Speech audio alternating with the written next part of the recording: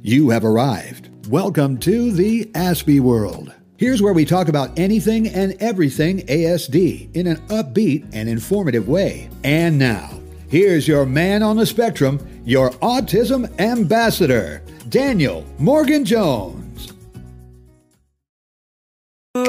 So this is how you know if you have ADHD and autism. I'm talking about 5 must-see traits that you need to know to discover all of that right now, coming up. Guys, what's going on? My name is Dan, I have autism and ADHD, and I make videos on this every single week. So if you're new around here and you want to learn more about those specific topics, make sure to hit the subscribe button by clicking the notification bell down below, and follow me on Facebook, Instagram, TikTok, and Twitter for daily videos as well, because I do videos on those too, which is super dope. Okay, so ADHD and autism is a comorbid conditioning where you can have a diagnosis of both of them simultaneously or independently. But a lot of the people, and most of the people I'd say on the autism spectrum, have a comorbid diagnosis of ADHD. Now, ADHD is attention deficit hyperactivity disorder, but sometimes doesn't always have hyperactivity with it. But regardless of that, this video is awesome because I've got 5 traits I want to talk to you about that you can see the crossover, and these things are so challenging because they impact your life in so many ways. So the first one I'm going to talk about is irritability and hyperfocus. So autistic people will be able to sit down and focus on a specific task or a topic, right? For large amounts of times. I mean, I used to sit down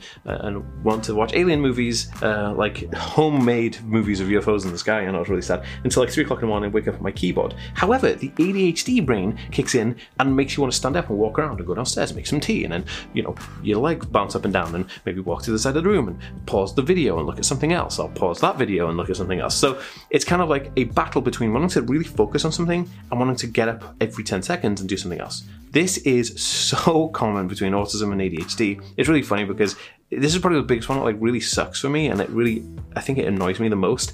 But it is what it is. We are who we are, and we're all amazing. So that was number 1.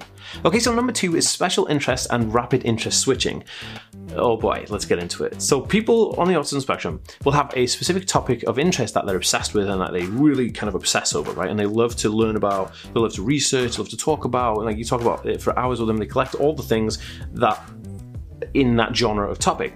But the ADHD brain will then make you want to switch your obsessive interest rapidly. So you have many different special interests on the go at once, and then as soon as you've consumed enough capital on that thing, you move to something else. This is how the ADHD brain and the autism brain have this big fight pretty much every single day. And it's really fascinating to see because you can really be obsessed with many different topics and learn many different things. This is why a lot of people will say that autistic people are very intelligent or have a high IQ, because they're switching between these topics and learning vast amounts of different things all the time and retaining that information, which is something that I actually do as well.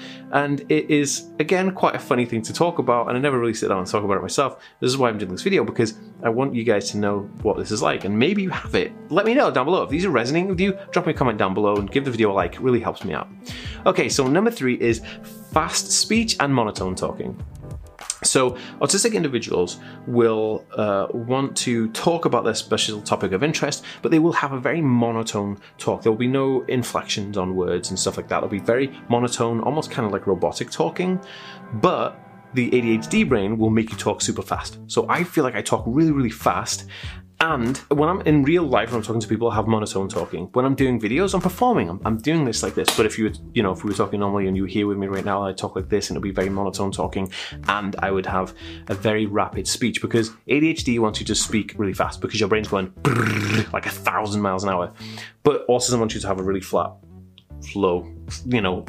flow pace to how you talk, which is really interesting because it's the most frustrating thing to me, because I trip over my words all the time, and I also mumble sometimes because it's just a big kind of like, they're just hitting heads constantly, those 2 things. Okay, so number 4 is wanting to be social versus social anxiety.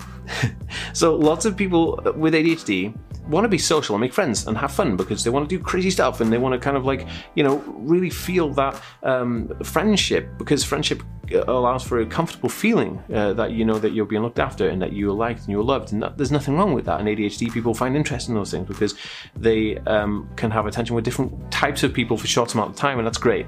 On the other hand, and this does go for ADHD as well, but on the other hand, the autism brain really does have social anxiety issues, and so as much as we want to go and socialize with people, we'll also find it very, very socially anxious ridden to go to a pub or a club or an event or a party or something like that. So you've got this kind of like, again, this wants to go and socialize, and then the want to also hold back from socializing because of the social anxiety that comes with going to a specific place, which is really annoying, but it is what it is, and it's kind of funny, I suppose, in a way.